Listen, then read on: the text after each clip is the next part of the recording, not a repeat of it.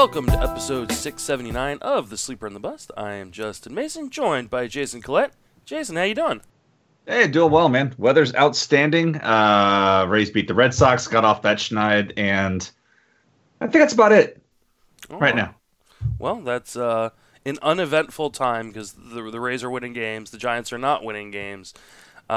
We have could you do something about that? I mean, Jesus, the Yankees are rolling out a AAA lineup, and you guys are just playing dead. Thanks for nothing. Yeah, well, I was just thinking the other day, I was like, I don't know how the Yankees are actually, above 500 at this point, considering all the losses they've had. But then I went and looked at their schedules, like, oh, they've played the Giants and the Angels, and, so they're getting to kind of beat up on some crappy teams. Yeah, in all serious, though, I mean, the Yankees were my pick to win the American League before the season because they were deep and they have a lot of talent. And if there's a time to have a bunch of guys hurt, it would be now when their schedule. As the Rays fan, they've had a very similar schedule. Rays and Yankees haven't even played each other yet. I don't think they play one another for a few more weeks. So that'll get fun. But yeah, they have not faced one another yet this year. Yeah, things always start off well if you're playing my Giants. So, but joining us today is a special guest, Michael Alexander from Friends of Fantasy Benefits and Fantasy Alarm and Razzball. Michael, welcome to the show. Thanks for having me, guys. Excited to be here. Of course. You are doing the podcast rounds. I think this is, the third podcast you and I have done together in the last, 10 days? I believe so. You've been on a bunch of other podcasts talking about a really cool thing that you've done. So why don't you go ahead and kind of give your work some plugs because it's a pretty fantastic new metric. Yeah, so I'm doing the fantasy equivalent of a book tour, I suppose. Getting my fly index out there. Brian Cray and I worked on this off season. It started out. I had an idea based on air yards. If you're familiar with air yards, they are the distance a ball travels to a wide receiver. Josh Hermsmeyer at airyards.com does a great job with that, and it's a really simplistic and clean way of looking at NFL production. You don't get the noise of things like yards after catch. So I wanted to apply that logic. I said, I really like this way of thinking, and fly ball distance just made sense to me. So I linked up with Brian and brought it to him and said, well, what can you make of this? He came back to me and said, I think you might actually have something here. Our very first go, he compared 2018 first half fly ball distance to 2018 second half home run rate. And, there were some interesting people popping on it. You get a nice diagonal. But way up at the top right was Christian Yelich just popping, out of his mind, not even near anybody else. So when we saw that, we both kind of knew, okay, there's something here. We should go down this rabbit hole. So we worked on it a little more, workshopped some things, and Brian came up with that the 85th percentile batted ball distance for a hitter has a strong correlation year to year to home run rate. And to say that kind of more simply, if you hit 100 balls, it's the 85th ball that you hit. What it does is it kind of knocks off the home runs at the top, the top 5 to 7%. Gets rid of the things at the bottom like bloopers, and is going to drive people who have a high fly index. What's driving it is they're hitting the ball hard, they're hitting it in the air, and it's traveling a good distance, far and frequently. So that's what we're looking for in today's day and age of a juiced ball. We want people that can hit the ball in the air, with power. We want them to do it on a repeated basis. You don't want somebody, who's just getting them over the fence here and there. So the actionable things with fly index, it can tell us who's got a more true performance. If you have a strong fly index, you're getting the home runs and you've got another peripheral stat to support it. It can tell us, who's a buy low, somebody that is, maybe getting unlucky with things like, they're hitting the ball at defenders, they're playing in a particularly spacious park, things like that, and they're hitting the ball with distance. It's just the home runs just aren't coming yet. And then the last thing, that's really actionable is people who are performing above their heads. They don't have the peripherals like exit velocity. But they're getting home runs. A guy like Derek Dietrich was somebody I pointed out recently. Lots of home runs, but not great peripherals. So if you want to dive into that, I'm happy to answer any questions. Well, one, where can people find this? Because it's really good information. Is it available on any particular site? So Brian is going to work on publishing it every Sunday night.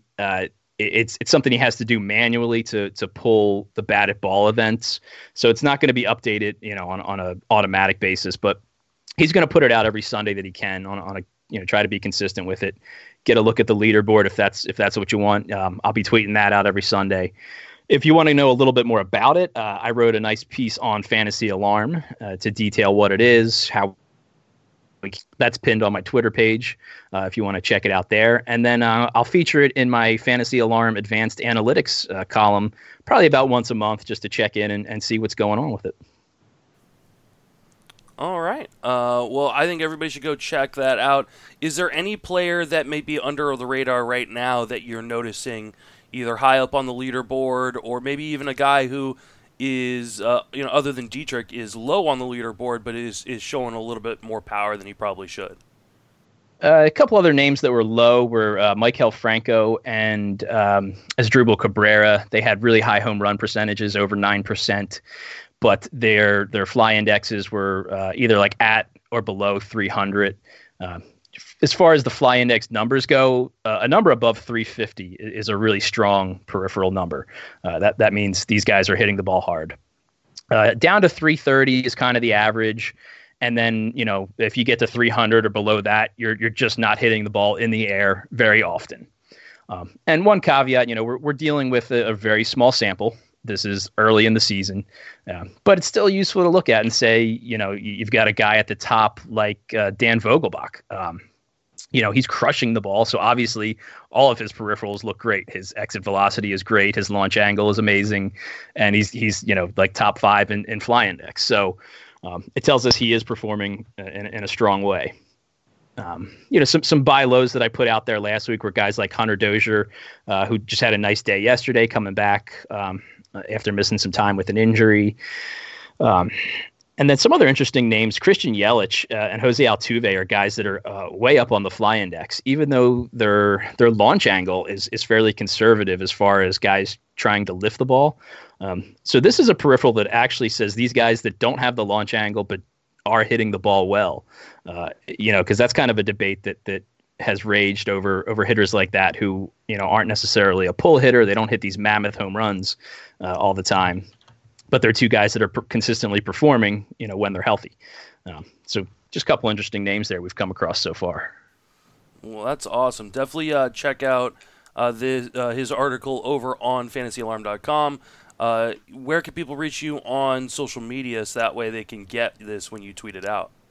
Yeah, so I'm at roto_Wan, WAN, just like the Jedi Obi-Wan. And then we might as well mention Jason and Mai's Twitter accounts. You can reach Jason on Twitter at Jason Collette, and you can reach me on Twitter at Justin Mason FWFB. All right, let's kind of move on and talk about some notable transactions. One of these guys that might be on the high up on this fly index at some point in the season is Carter Kieboom, who was brought up to the majors, I think right after Paul and I finished recording our last episode, because I don't believe we talked about him. So he's going to be a big guy in Fab this weekend. I think a lot of people didn't expect him to come up. He is probably not owned in a lot of formats. So, Jason, what are your thoughts on Carter Kieboom coming to the majors, and how much would you be willing to bid on him in like a 15-team mixed league?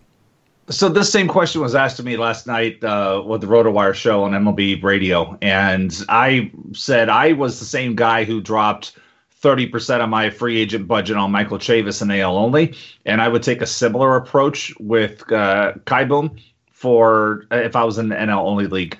So in a 15-team mixed league, 15% of my budget, perhaps. I think one of the things to folks to remember. Yeah, if you look at his stats and you look at the jump from AA to AAA and you say like, oh my God, look at these numbers. Yeah, they're great. But don't forget, this is also the first year that AAA is using the same baseball as the major leagues. It's never been that way. And that's happening this year. And if, for shits and giggles, go look at the Pacific Coast League team ERAs. Just go look. I think Tacoma is like 840 right now. That's what it is, just horrendous. It's like I've been tweeting this morning about how bad the Baltimore Orioles pitching staff is. The fact that they've already allowed 69 home runs. Nice. Right? So 60, and if you were to add up the home runs of the 3 bottom teams in the league, the lowest totals, that also equals 69 home runs. So the Orioles have allowed as many home runs as the 3 best home run suppressing teams in the majors, which I believe is Cleveland, Cincinnati, and Pittsburgh. So it's nuts. But that's what the Pacific Coast League. So I just want, when people are stat scouting AAA this year, please remember that the baseball is the Major League Baseball, the same one that we clearly know something's up with this year. I mean, it's 1.33 home runs per 9, which would shatter the record that was back in 2017, which was 1.25. So that's where we're at. Baltimore's pitching staff has already had 6 games where they've allowed at least 5 home runs. The all-time record is 9 in one season. They've done it 6 times, and we're only 28 games into the season. It could be truly historically bad. Sorry, Alex Fast. But it is going to be horrendously bad in Baltimore. And I'm going to be there this time next week. So heads up, can't record next Sunday because the Rays are playing Baltimore. I have to travel for work. Just so happens the baseball schedule is very kind to me. And I get to go to a game. So it is... That said, I'd go about 15% of my budget here. Obviously, special hitting talent. But again, I just have to point that out with the AAA numbers. They look ungodly this year, but understand baseball is a little different. Mike, how much are you willing to go on Carter Kieboom, and what are your thoughts on him rest of the season? I think Jason is in a pretty good ballpark there. I'm maybe a little bit lower than that. I tend to be more conservative. My only concern on Kieboom would be, Trey Turner is not that far away, it sounds like. And, he's not going to be seeing the bench at all once he's back. And they may rotate guys in there with Kieboom. Obviously, if he plays to his fullest potential, nobody's going to play over him. But being a young guy, that just worries me a little bit. But yeah, probably somewhere between 10 and 15% is a good number. Yeah, we're getting some interesting kind of contradictions on on Trey Turner. So the general manager, Mike Rizzo, was asked about Trey Turner on the radio a few days ago on the 24th, and he said that he was thinking that he was going to be back within days, not weeks. And then Trey Turner was asked the next day where he was at, and he said, well, he's not going to be back for a while. So yeah, I mean, if he hasn't started a rehab assignment, I don't know that you can say days yet. Yeah, I don't know that I don't believe he started swinging a bat yet. I know he's doing out or infield work, but if he's not swinging a bat, that is probably a bad sign that he's probably not particularly close. Like technically 28 days is days. Yes, this is true. There's a nice little video on the Nationals page of him playing catch one-handed. So I don't know what that means. I think if Kieboom hits, they're gonna keep him in the lineup. The only thing that I worry about with Kieboom, because I do think he will hit, is if his defense is so atrocious that it actually costs them runs or wins. I think one of the things we were talking about in the Friends of Fantasy Benefits staff chat yesterday about prospects and whether defense matters or not, and when you're looking at a prospect list that isn't fantasy related, how much do you take into the fact that they add in defense? And I kind of commented, for the most part, defense matters when defense is really, really bad or really, really good in fantasy. Because it'll either help you stay on the field when you're struggling or take you off the field even if you're hitting. So my only fear is that Kieboom will struggle defensively, especially playing shortstop with Turner out, and that could hurt him and get him sent down. I think once he's up, Dozier looks lost. I know some of the underlying metrics of Dozier are better than he's playing, but he doesn't look great, and I think if Kieboom hits to the level that I think we could expect him to, or that people expect him to, they'll move him over to second. He'll be fine. They'll move Dozier to first and supplant Ryan Zimmerman, who hasn't looked good this year. I think they'll get creative. I think I'm probably going to be dropping anywhere between 10 and 25% of my fab in 15-team mixed leagues, depending on how much offense I need and the kind of positions I need to fill. Luckily for me, in Tout NL, I rostered him a few weeks ago and get to just plug him into my lineup, and I got him for, I believe, $1, which is nice.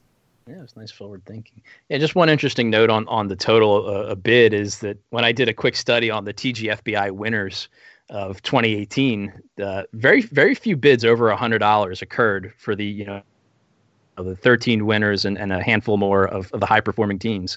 So that they were guys that were just grinding away, not guys that were fixing it with one magic bullet. So just kind of keep that in mind when you're bidding in a more competitive league. I do remember you saying that either on the Friends of Fantasy Benefits pod or TGFBI with me, which you should definitely go listen to if you want to hear a little bit more about Mike's background.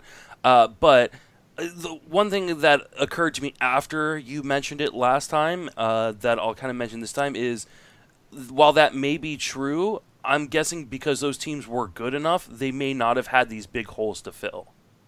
Mm-hmm. And so that may be a little bit more correlation than causation. Yeah, I'd have to take a second pass and see if the fab ads were fixing any particular ills. Yeah, so I'd be interested to see that. Let's move on. Talk about another person who is coming to the major leagues, and that is Gio Gonzalez. He was released by the Yankees and signed a deal with the Brewers. It is a major league deal. He is starting tomorrow, I believe, for the Brewers. So, Mike, what are your thoughts on Gio Gonzalez, and how much would you bid on him, if at all?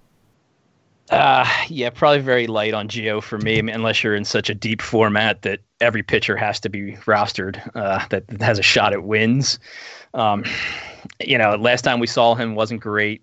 He's pitching, in a very unfriendly home park again. I know it's better for lefties than righties, and Gio is a left-handed pitcher, so that kind of negates some of that, but Milwaukee's still a good place to hit if you're right-handed. Like, it doesn't, it's just really easy to hit as a left-handed hitter, and kind of easy to hit as a right-handed hitter. So yeah, I'm probably pretty conservative on Gio. I don't have much interest. Jason, you have any interest in Gio?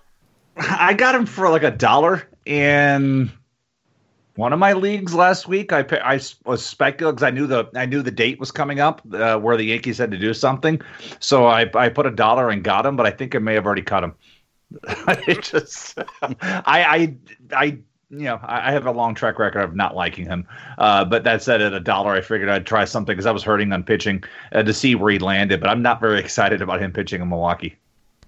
I'm not excited either. But if we're talking like 15-team mixed leagues or deeper, go to your waiver wires and look at the trash that's out there. So, in as much as I know that Gio wasn't great last year, he's had a number of years where he has been pretty darn good at times. So, he wasn't unplayable last year. A 4.21 ERA in a 15-team mixed league is no longer like a kiss of death, especially if it comes with a 25 to 26% K rate. It just depends on what Gio we're getting.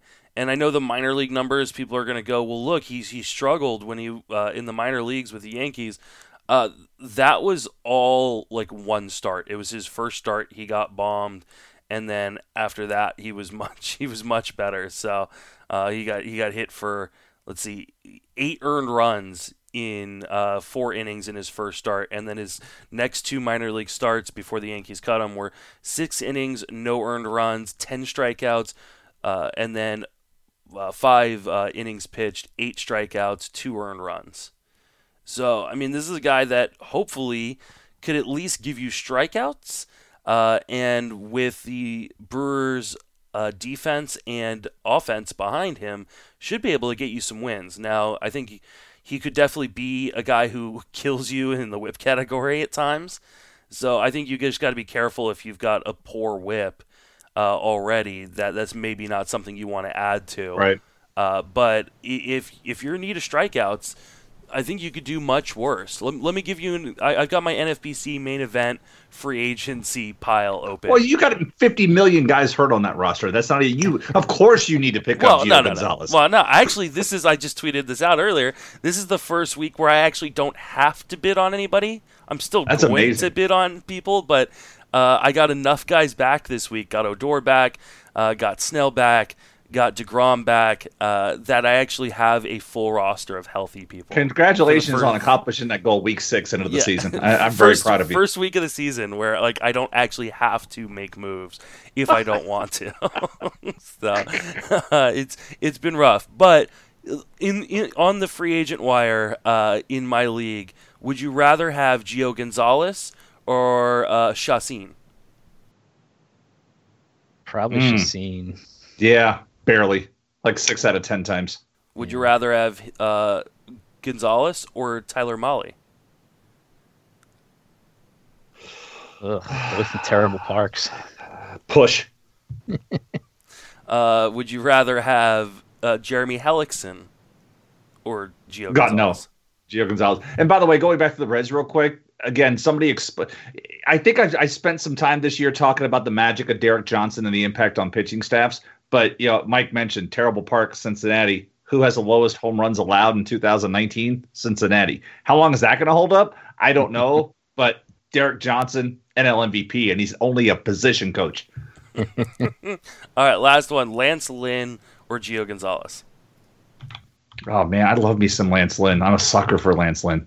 Yeah, they're the same type of pitcher, though. Yeah, but these are the top 3 guys in terms of pitchers who are being started in the NFBC main event that are available in my 15-team main event league. So, if you could easily go against all 3 of those guys and go with Gio just for the upside alone. All right, let's go ahead and move over. We're talk about some hot and cold players, and I don't know if there's any player in this universe that is hotter right now than Luke Voit. He's just been absolutely crushing the ball. I mean, obviously he's benefited a little bit by playing against my Giants, but that being said, he's been hot all season. And he's been one of the one of the home runs he hit against the Giants was just insane. But he's been one of the hottest players for quite a while. So, Jason, what are your thoughts on Luke Voit? So I'm going to take a big loss on this one because I was fading him this year. But I tweeted this out this morning. Here, since Luke Voit became a Yankee, these are the players that have a better weighted on base average than him. Christian Yelich, Mike Trout, Cody Bellinger. End of list. Yeah, that's freaking impressive. Amazing. Yeah. That's freaking amazing. I mean, better than Rendon and Pham and Betts and JD Martinez, Acuna. These are all the guys after him. 3 guys have a better one than him. He's 20 points behind Bellinger, but it's like, wow, I just didn't believe that a guy that had just been languishing, I wouldn't even call him a quad A player. It just really never had the opportunity to do anything in the major leagues because of how stacked the Cardinals outfield was. And, he was there or at first base. I mean, they had problems finding room for Jose Martinez. How are they going to find room for Luke Voit? The fact that the Yankees got him for Chasen Shreve, who's no longer even with the Cardinals, and somebody else, just like they got Aaron Hicks for John Ryan Murphy. These are the things that make me sick as a Rays fan, that they get this type of talent for absolutely freaking nothing. But it's until he stops hitting, you have to believe in it. And he just keeps hitting. He's got power to all fields, obviously. You only need pop-up power to go out in Yankee Stadium. But you look at the home runs, the home run he hit the other night, the dead center in San Francisco through all that thick fog. And it's like, Jesus, he's a big dude. Yeah, that home run was no joke. It was really, really impressive and killed my Giants. Mike, what are your thoughts on Voit?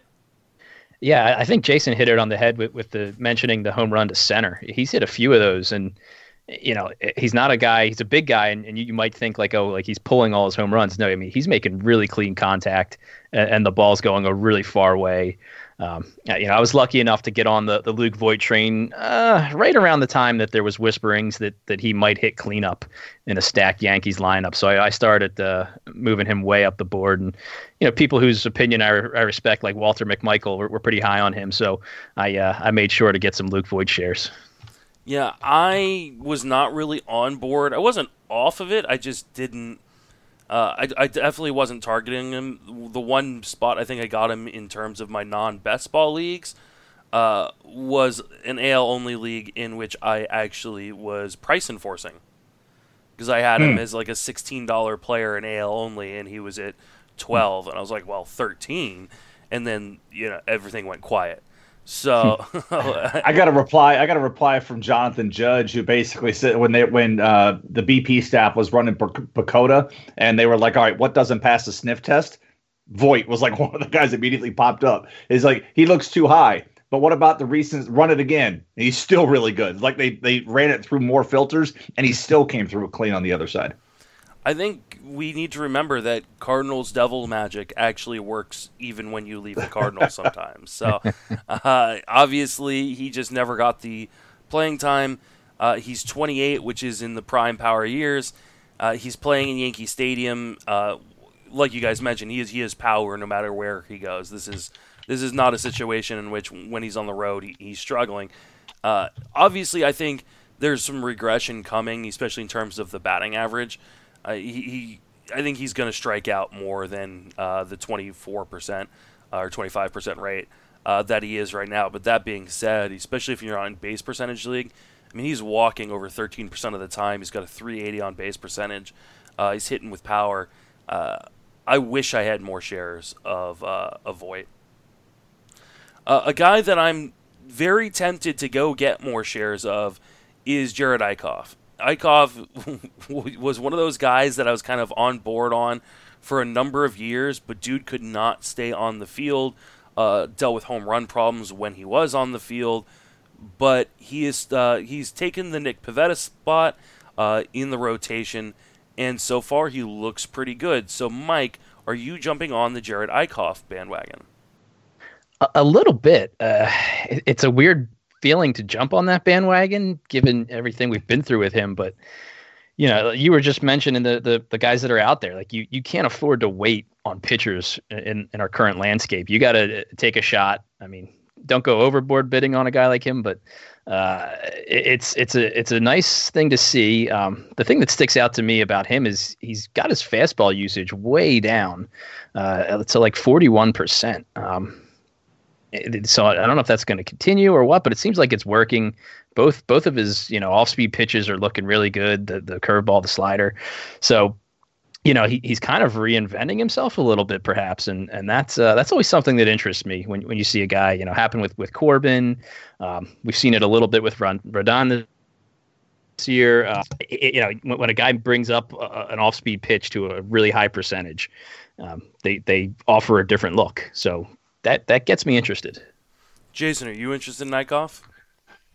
I'm trying to come to grips with the fact that in a year where the ball is flying out all over the parks, the guy that has historically had a high home run rate has not allowed one yet. Mm-hmm. I can't get past that. Now, I'm all for reinventing yourself and cutting back on your fastball usage if your fastball sucks, and using your breaking balls more if your breaking ball's good. Let's see how that holds up with more exposure second time around the league. Sometimes when guys make changes like this, you're looking at it because he's gone ground ball heavier right now, and obviously dialing back on the fastballs is the way to go. But I just have a tough time ignoring that home run regression is going to come back here, and that's when you're going to pick him up. So he's either going to get hurt because you're picking him up, or the home run regression is just going to come, and you're going to be like, great. And so that's where my mindset is right now. I remember liking him previously, but again, I need to sit down and watch him pitch to see exactly what's different, because statistically it's pretty easy to see what he's doing here, but I need to see it in action before I can jump. I kind of wonder if the addition of JT Realmuto helps him a little bit too. Maybe a better game caller than the Cameron Rupps of the world that he was dealing with previously. I really like what Mike pointed out in terms of that he is really relying on his breaking stuff, because he's got two good breaking pitches. And when he struggled with the home runs especially, he was struggling with command of that curveball, which he seems to have kind of down right now. That doesn't mean he won't lose it at some point.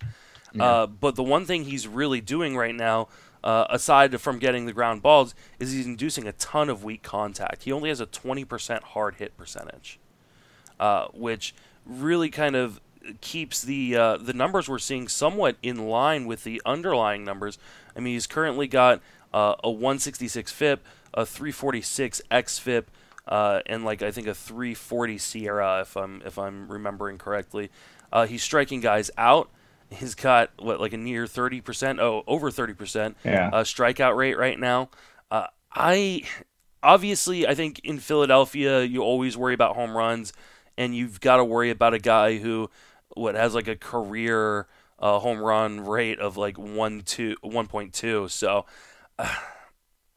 I'm a little worried that obviously the bottom can fall out, but I think you got to ride the hot streak and hope it continues, because this is a guy that a lot of people, including myself, were really high on when he was about 3 years younger, and it just never came to fruition. And maybe now he's healthy, he's got his mechanics under control, he's got good feel for his pitches, right until the wheels fall off. I mean, it's 3 outings for him. One of them was at Colorado, and that's where all of his runs came. Mm-hmm. I mean, he shut down the Marlins over 7 innings. He shut down the Mets in a 4-inning save. Those are always fun in his first outing, but all of his runs came against the Rockies in Colorado. But let's see where it goes from here. None of them were home runs. 4 of them were walks. 11 base runners in 6 innings, which is about average for Colorado, especially a guy that relies on breaking balls. I mean, hopefully nobody was using him in that kind of outing, because you just kind of had to know that was coming. I'm sure no one was using him there, but that's stash. At that point you've got to go, well, if he can do that in Colorado, and his other 2 starts have both been at home in Philadelphia, where homers can fly out, maybe it's time to start trusting him a little bit. Yeah. I think what'll be interesting to see is as advanced scouting catches up with what he's doing now, our team's going to make the adjustments, and can he continue to adjust off of that? That's right. That's a really good point. As teams start seeing him twice, we may have a different story. But for right now, if he's available in your league, I think with today's pitching being the way it is, you might want to go out and grab him real quick. All right, Tyler Wade is getting to play pretty regularly because the Yankees are literally just throwing out anybody that comes through the tunnel, and he is one of the higher people up on the ESPN player rater over the last 2 weeks because of the stolen bases that he's got. So Jason, are you buying in on Tyler Wade at all? Man, they are, getting back to my earlier point, the Yankees are just rolling right now using AAA lineup. I mean, the thing with Wade, if you had him because you were throwing a dart for some speed. I mean, he has got a track record in the minor leagues of running, and perhaps he's the utility infielder, just sticks around. He has 5 stolen bases already. So Aaron Boone is letting him run. He's perfect 5 for 5, which belies the 12 for 20 that he was last year between the AAA and the major leagues. But that's why you have him. But it's an empty bat. It's a speed only play. And I'm not going to go run out and get him because you've probably missed most of the boat here. He may have another 7 to 10 steals the rest of the way, but it's empty. Then again, it's not as empty as Billy Hamilton's speed is this year. My God. Mike, are you picking up Tyler Wade? If you're really deep, I let me pour a little water on Tyler Wade. His steals came against the Angels and Jonathan Lucroy's their catcher. He's always at the top of. I do a leaderboard when I do the Sagnoff post on Razzball. His steals ain't got no face. People run on him all the time. He's always giving up top 10 stolen bases. He doesn't throw out that many people. So if we see it against other teams, I'll get more interested, but I'm taking that with a grain of salt. Yeah, I'm probably not investing too highly. The one thing I will say is that he has shown the ability to walk at pretty close to double-digit rates in the minor leagues, and even outside of his 36-game sample last year, even in 2017, he walked at an 8% rate at the major league level. So he could just get on base. And like I said before, right now with the injuries that the Yankees have sustained, he's going to play a fair amount. They may move him around kind of to different positions or move other guys around to different positions to kind of cover, but like they are just throwing bodies in there. Mike Ford hit a home run the other day. Talkman is getting almost full run. They just don't have guys, and so if you do need some cheap steals, he's not a guy that I'd be hoping to rely upon or want to drop a lot of fab on. But if you're hurting stolen base department, like let's say you had Trey Turner, and you were relying on him for 40 to 50 steals, and like we said before, we don't know exactly if and when he's coming back. I think you could do worse than Tyler Wade in your lineup. All right, let's move on and talk about a guy who has started off really, really hot this season and has gone ice cold, probably at the worst possible time, because Addison Russell is in the minor leagues playing second base, getting ready to come back from suspension at the beginning of May. But Ben Zobrist was leading off for the first couple weeks of the season for the Cubs. He started off very, very hot and has just been truly atrocious over the last 7 to 10 days. So, Mike, what are you doing with Ben Zobrist? I mean, if you have another option, you're benching him. In a shallow league, I'm fine with cutting him. We've seen this out of Zobrist lately. It's up and down. Everything's just getting a little bit harder for him as he's getting older. The bat's not quite as fast. He's not producing much power these days. I'm over Zobrist at this point. Jason, are you over Zobrist? I am. It just sucks that we're taking genuinely one of the nicest human beings in the face of the earth and in the sport, and giving this playing time to a human piece of garbage in Addison Russell.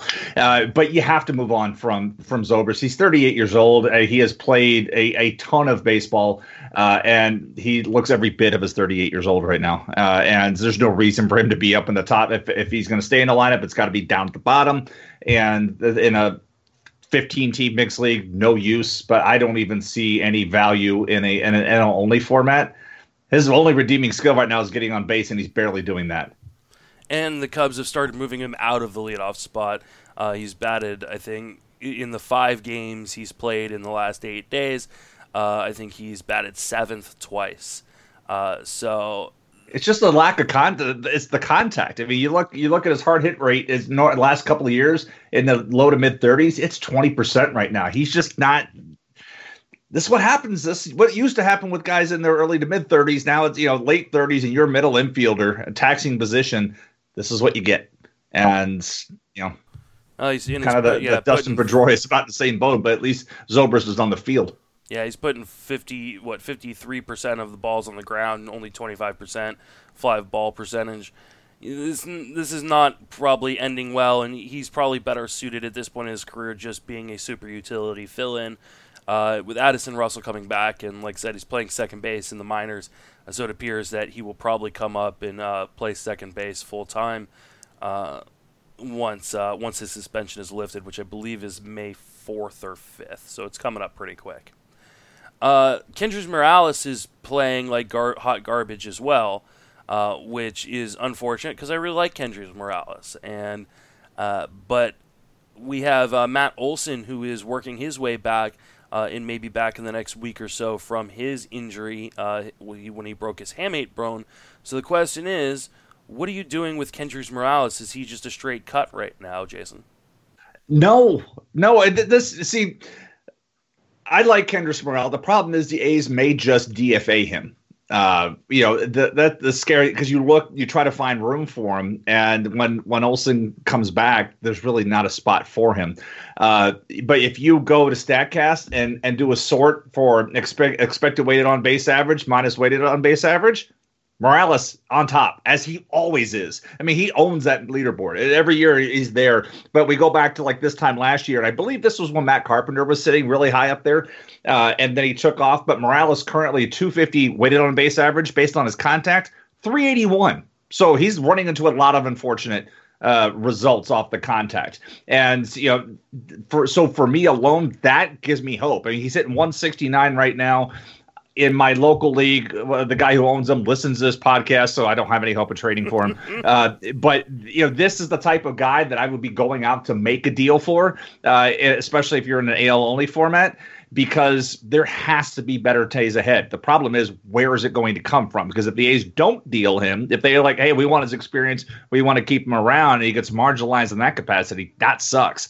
If they do DFA him, you try to look across the market space and say, okay, who could use a DH with this kind of talent?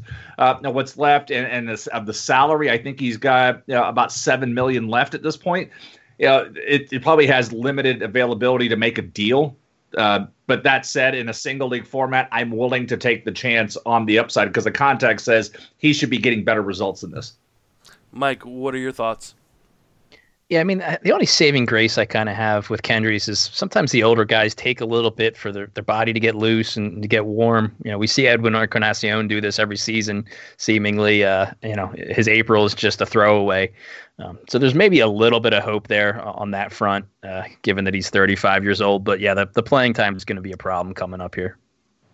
Yeah, I think the playing time will be a problem unless he is DFA'd. The hard part is finding a place that is going to want him at this point in his career. I mean, he's not a guy who should be playing out in the field, even at first base for the most part. No. And so how many teams really need a DH? Because being a DH obviously cuts out half of Major League Baseball. Could we see a place like the Astros, who had been rumored in on Nelson Cruz? Tyler White has not seemingly piqued their interest much because he's only playing about half. Wait, you're knocking on the Tony Kemp DH show right now? He had a walk-off home run, man, off Adam Simber. But that's really where they've been rotating that DH spot. But Tony Kemp's been using it most of the time. Who shouldn't be a DH, but who is he going to supplant in that Astros outfield? So he's been DHing and hitting ninth, which is even better. But there's a whole thing on the Effectively Wild podcast this week about that too. I mean, but that's the hard part because where else do you put him? Yep. I mean, obviously, Toronto's not going to bring him back. Texas doesn't need him. I don't think Tampa needs him. Seattle doesn't have room for him because they've got Vogelbach blocking up the DH. Could you see him go to the Yankees, considering the lack of bodies they have? That's probably the best solution. Yeah, you could see something like that and just keep rotating dudes in and out. They DFA him again once everybody's healthy. This is the stage of the career that he's at. Mm-hmm.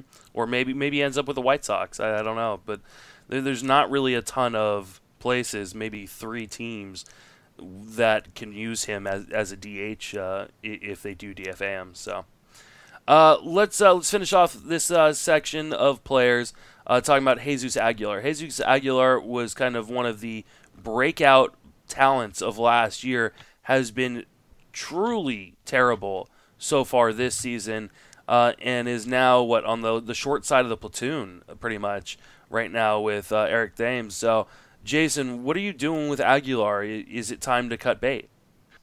Using that same leaderboard, I mentioned that Morales has the highest difference between his expected and his actual.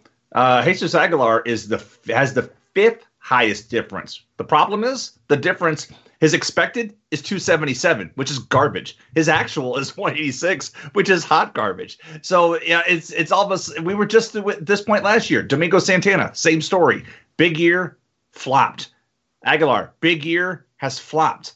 And Eric Thames has taken advantage of it. Now, the problem we've seen with Eric Thames in the past is, to Mike's point earlier, whereas Encarnacion has always just, his April has been a throwaway, you own him from May on. Thames after May historically has been terrible. So if you have the depth that you can wait it out, maybe you sit on Aguilar and wait for Thames to cool off and then do something. If you don't have the depth, you have to move on. There's just it's not looking good at all here for him. The quality of his contact, something is it's not right. For a guy to go from 35 home runs to 0 at this point, I mean, everybody's hitting home runs this year. How does this guy not have one? Mike, what are your thoughts? Yeah, that's I've got quite a bit of Aguilar, and the debate I'm currently having is, do I cut him and risk having to spend $150 to re-add him if he heats up again? And given Thames how quickly his body tends to deteriorate, I think I'm stashing and just going to cross my fingers that he wakes up soon. He's only 1 for 20 against left-handed pitching, which that's his bread and butter. So hopefully there's some easier lefties on tap and can help wake him up. But it has not been pretty, and it's hurting me all over the place because I was pretty high on him after the breakout season. I was kind of a late convert in draft season, and I got a couple shares. I think Paul kind of talked me into grabbing a couple shares and moving Jesus Aguilar. So I blame him mostly. So if you love the color blue, which obviously as a Giants fan I do not, go to his Baseball Savant page because everything is blue. And for those who don't know about StatCast metrics and how they label them, blue is a bad thing. It is cold. His hard hit percentage is in the 18th percentile. His WOBA right now is in the bottom 1% of the league. Hot. His exit velocity is down, comparatively speaking, to last year in a year where everybody's is up. His barrel percentage is virtually cut in half from 11.4% to 5.8%. But now we have seen these really cold streaks from him before. Sure. So the sample's so small, it could change in a hurry if he manages to do a little bit of something. It can't change if he's not on the field. And the problem is the Brewers, and this is what happened to Domingo Santana, like Jason mentioned last year, is he started off cold, and they have too many bodies. Not so good, Al. Yeah, they've got too many people who can play because, Ryan Braun played some first base, I believe, last year. They've got Benton Gamble who can play in the outfield and is a good defender. So if they want to move Braun to first, if something happens to Thames, Hernan Perez. Yeah, Hernan Perez. Perez. Honestly, this is one of the more disappointing ones. For me, along with, I don't have any shares of Aguilar, but like my comparison, we looked how well he finished last year, and you could put Jackie Bradley Jr. in the same boat. He finished well. So just last year's numbers were great from Father's Day on.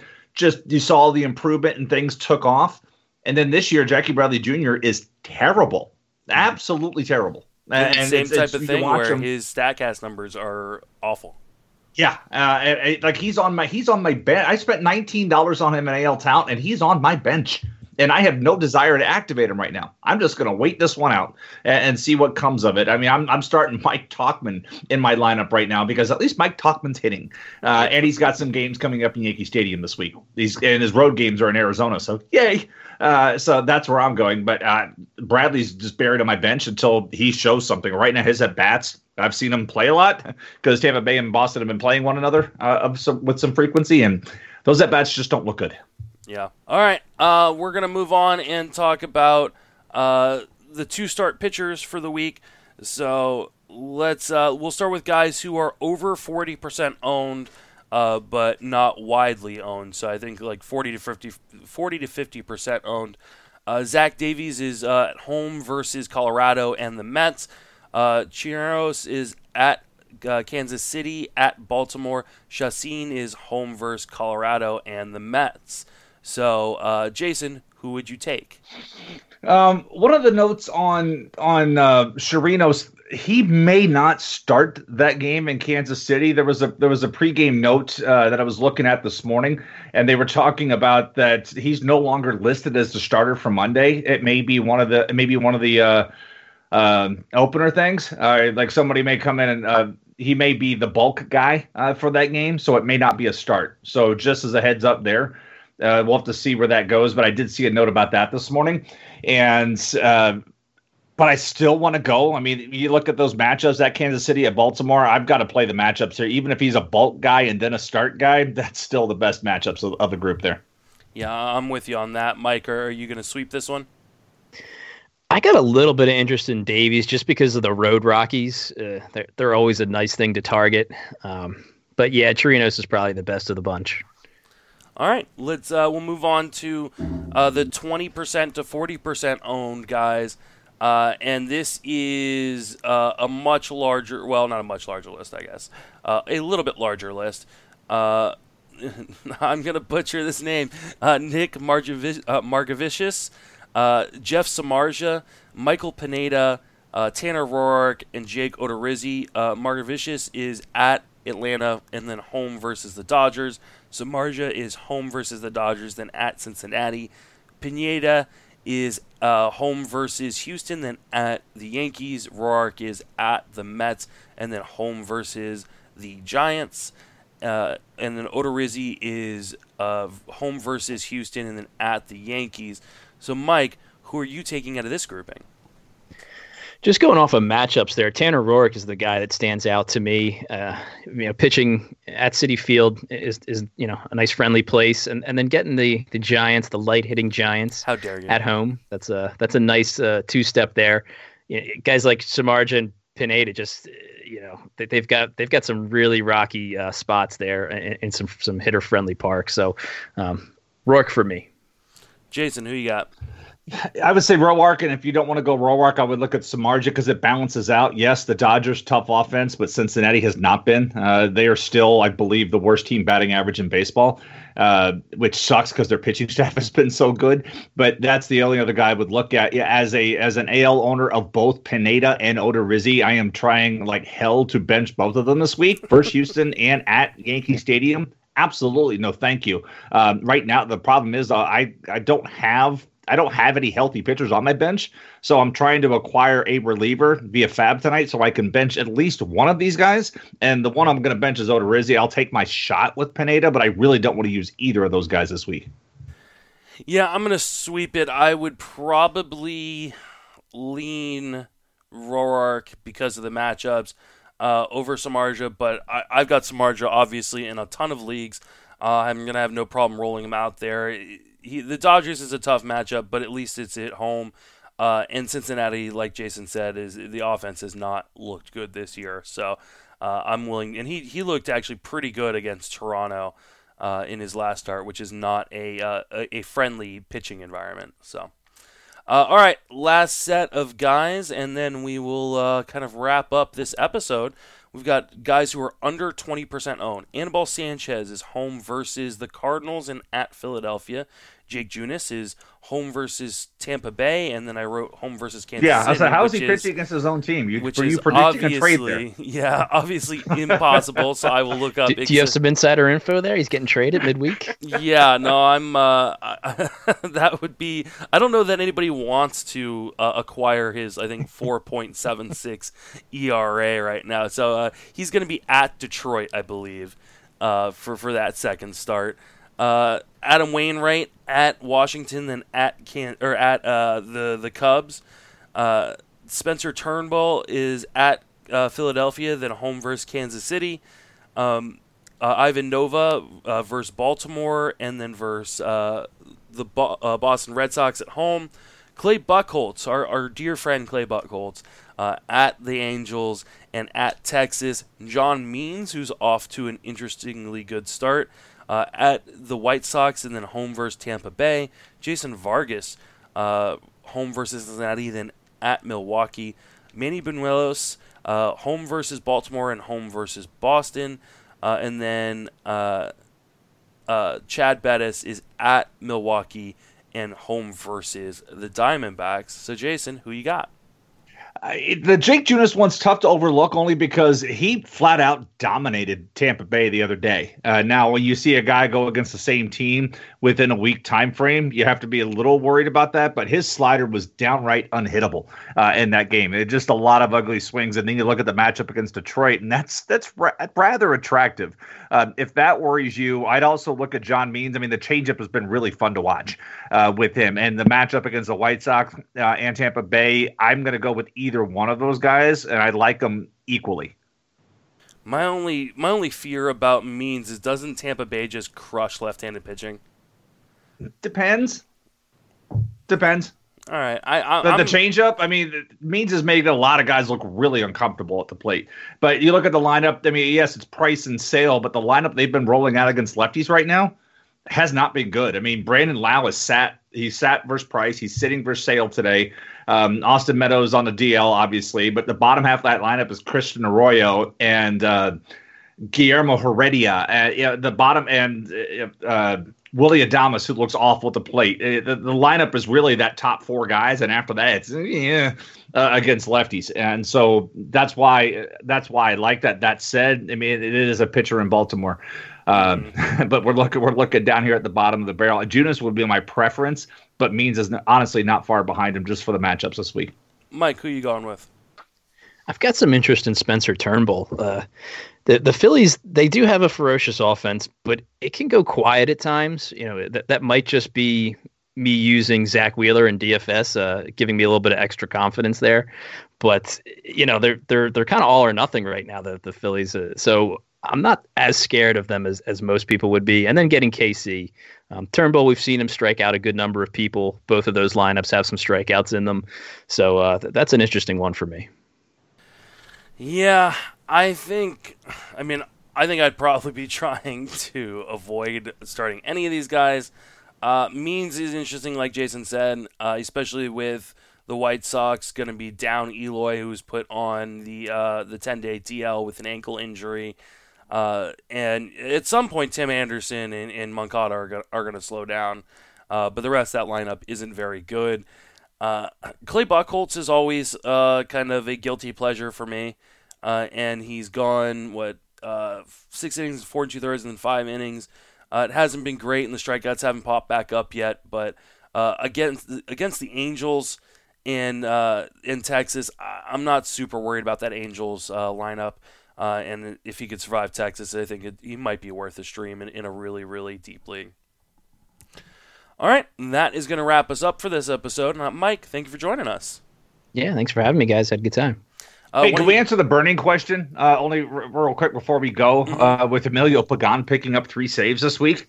Oh, that's right. That's been like my most popular. Oh my God! Honestly, the first two saves this week with Alvarado pitching as heavily as he did in the Boston series the previous weekend, it made sense to give him some rest. But then, he came in and got a save yesterday because again they went to Castillo and Alvarado earlier, and that wasn't going to get him through the 9th inning. So they brought Pagan in again, even though it was going to be 2 lefties down there in that. So it is honestly a tiny bit of smoke there. But at the end of the day, I still think that Alvarado still gets 75% of the saves for Tampa Bay this year. But they need something. I mean, Castillo has been hit or miss with his command this year, which has not been a surprise. But the problem has been getting the ball to the 8th and 9th. Chaz Rowe just doesn't have it this year. And they've run out of that inconsistency. So he hasn't even, most of the time, can't even finish an inning. He's out there, usually 1 or 2 guys, and then he's gone. They've been using Adam Kolarek for righties and lefties, but they need another dude to step up. So it's nice that Pagan's been doing this, but I wouldn't get too excited about it. He could have some save opportunities. So if you're just dying for saves and need something, it's worth throwing. So he could see a few more, but I wouldn't go this. I don't think this is a changing of the guard at all. I think it's more trouble for Castillo, who, I've got a lot of shares of him as a guy who can sneaky a couple of saves. And like you said, his command has been trouble, and his outing against the Red Sox sticks in my mind, where he had to throw 2 front door sliders to get strikes 2 and 3, with a full count and the bases loaded to not lose the game. Right. So there's been issues for him. Yeah. All right. Well, that is going to wrap us up. Mike, before you go, remind everybody where you can reach on social media and then plug all your work. Yeah, you can get me at roto_Juan. You can catch my work at Fantasy Alarm, a weekly advanced analytics column. You can catch me at Razzball. You can catch me at Friends with Fantasy Benefits. We'll have some NFL coverage coming up here, hopefully. Mm-hmm. And then if you're a fan of Game of Thrones, I'm giving away a free RotoWare t-shirt if you want to check that out on my my Twitter page if you want to play my Walker body count game. I don't know what that means. But it's a 5x5. Cool. You're picking 5 characters, and I'm going to try to keep track of how many walkers everyone destroys tonight. All right. Well, I'm glad that is high up on the priority list. No, but RotoWare has amazing T-shirts, especially of the Justin Mason collection. So, which there are 69 versions. Yeah, so you definitely want to play in that because is that what Kenny's doing? He's trying to get to 69 iterations, I think he is. And he's going to stop. That would be amazing. I'm not going to lie. I'm not going to hate. I hope we just didn't give that away. Yeah, I mean, he doesn't really tell me what he's doing necessarily with these things. He just pops up. I don't know if you saw the newest one that was inspired by my wife. saying "No, Justin," and that's literally like what it says on the T-shirt is like "Not today, Justin." So, but I do. It was nice to see Danielle get a little love there from RotoWear. Yeah, right. I think I've got 26 T-shirts now. That's all I wore this weekend in Spartanburg. It's a great conversation, especially the one with Woba X Fit. But I went to the bar and I ordered a shirt, and she's like, "What does your shirt mean?" And I explained to her, and she's like, "Oh," I was like, "Yeah, it's a great conversation starter and ender most of the times, so it works out well." Just give me my drink. It cuts both ways. Yeah, I currently have 26 T-shirts. They're currently 26 Justin Mason T-shirts, a woman's bathing suit, and a pillow. Oh God, please! I do not want a picture of you in a woman's bathing suit. I was thinking about running. You gotta do it. You gotta do it with the sunglasses and the mustache, and like it's a singlet, and very nice. I think you guys just got a whole lot of unsubscribes. So. Yeah, exactly. Yeah. So, all right, that's gonna do it for this episode of The Sleeper and the Bust. We will be back, I guess, in probably 2 or 3 weeks, because next week you're gone, Jason, and then we have Mother's Day, and I know I won't be available, so my wife doesn't kill me. Got some flexible. If you've got some flexible scheduling, I can do it either time. Like if there's a Saturday option, Okay. I don't know what your schedule is, but Saturdays open. Sundays, the next 2 obviously suck, but Okay, maybe we'll try to record on the Saturday before, and then maybe I'll try to get a co-host next week, because I know I'm gone next Saturday for Cinco de Mayo. I'm going. My wife's family's doing something, so. But we will try to get together maybe the day before Mother's Day, so that way we're not missing, and I'll try to maybe get a co-host for our next Sunday. So. Oh, hey, Ryan Zimmerman to the 10-day DL with plantar fasciitis. Well, there you go. There is and Carter and T. Eaton Booms. sitting, and they say Rendon may need the IL as well. So, T-Boom, you might want to notch up that bid a little bit. Yeah, definitely. Sounds like he's going to get plenty of run now. All right, that'll do it. Change a bunch of lineups.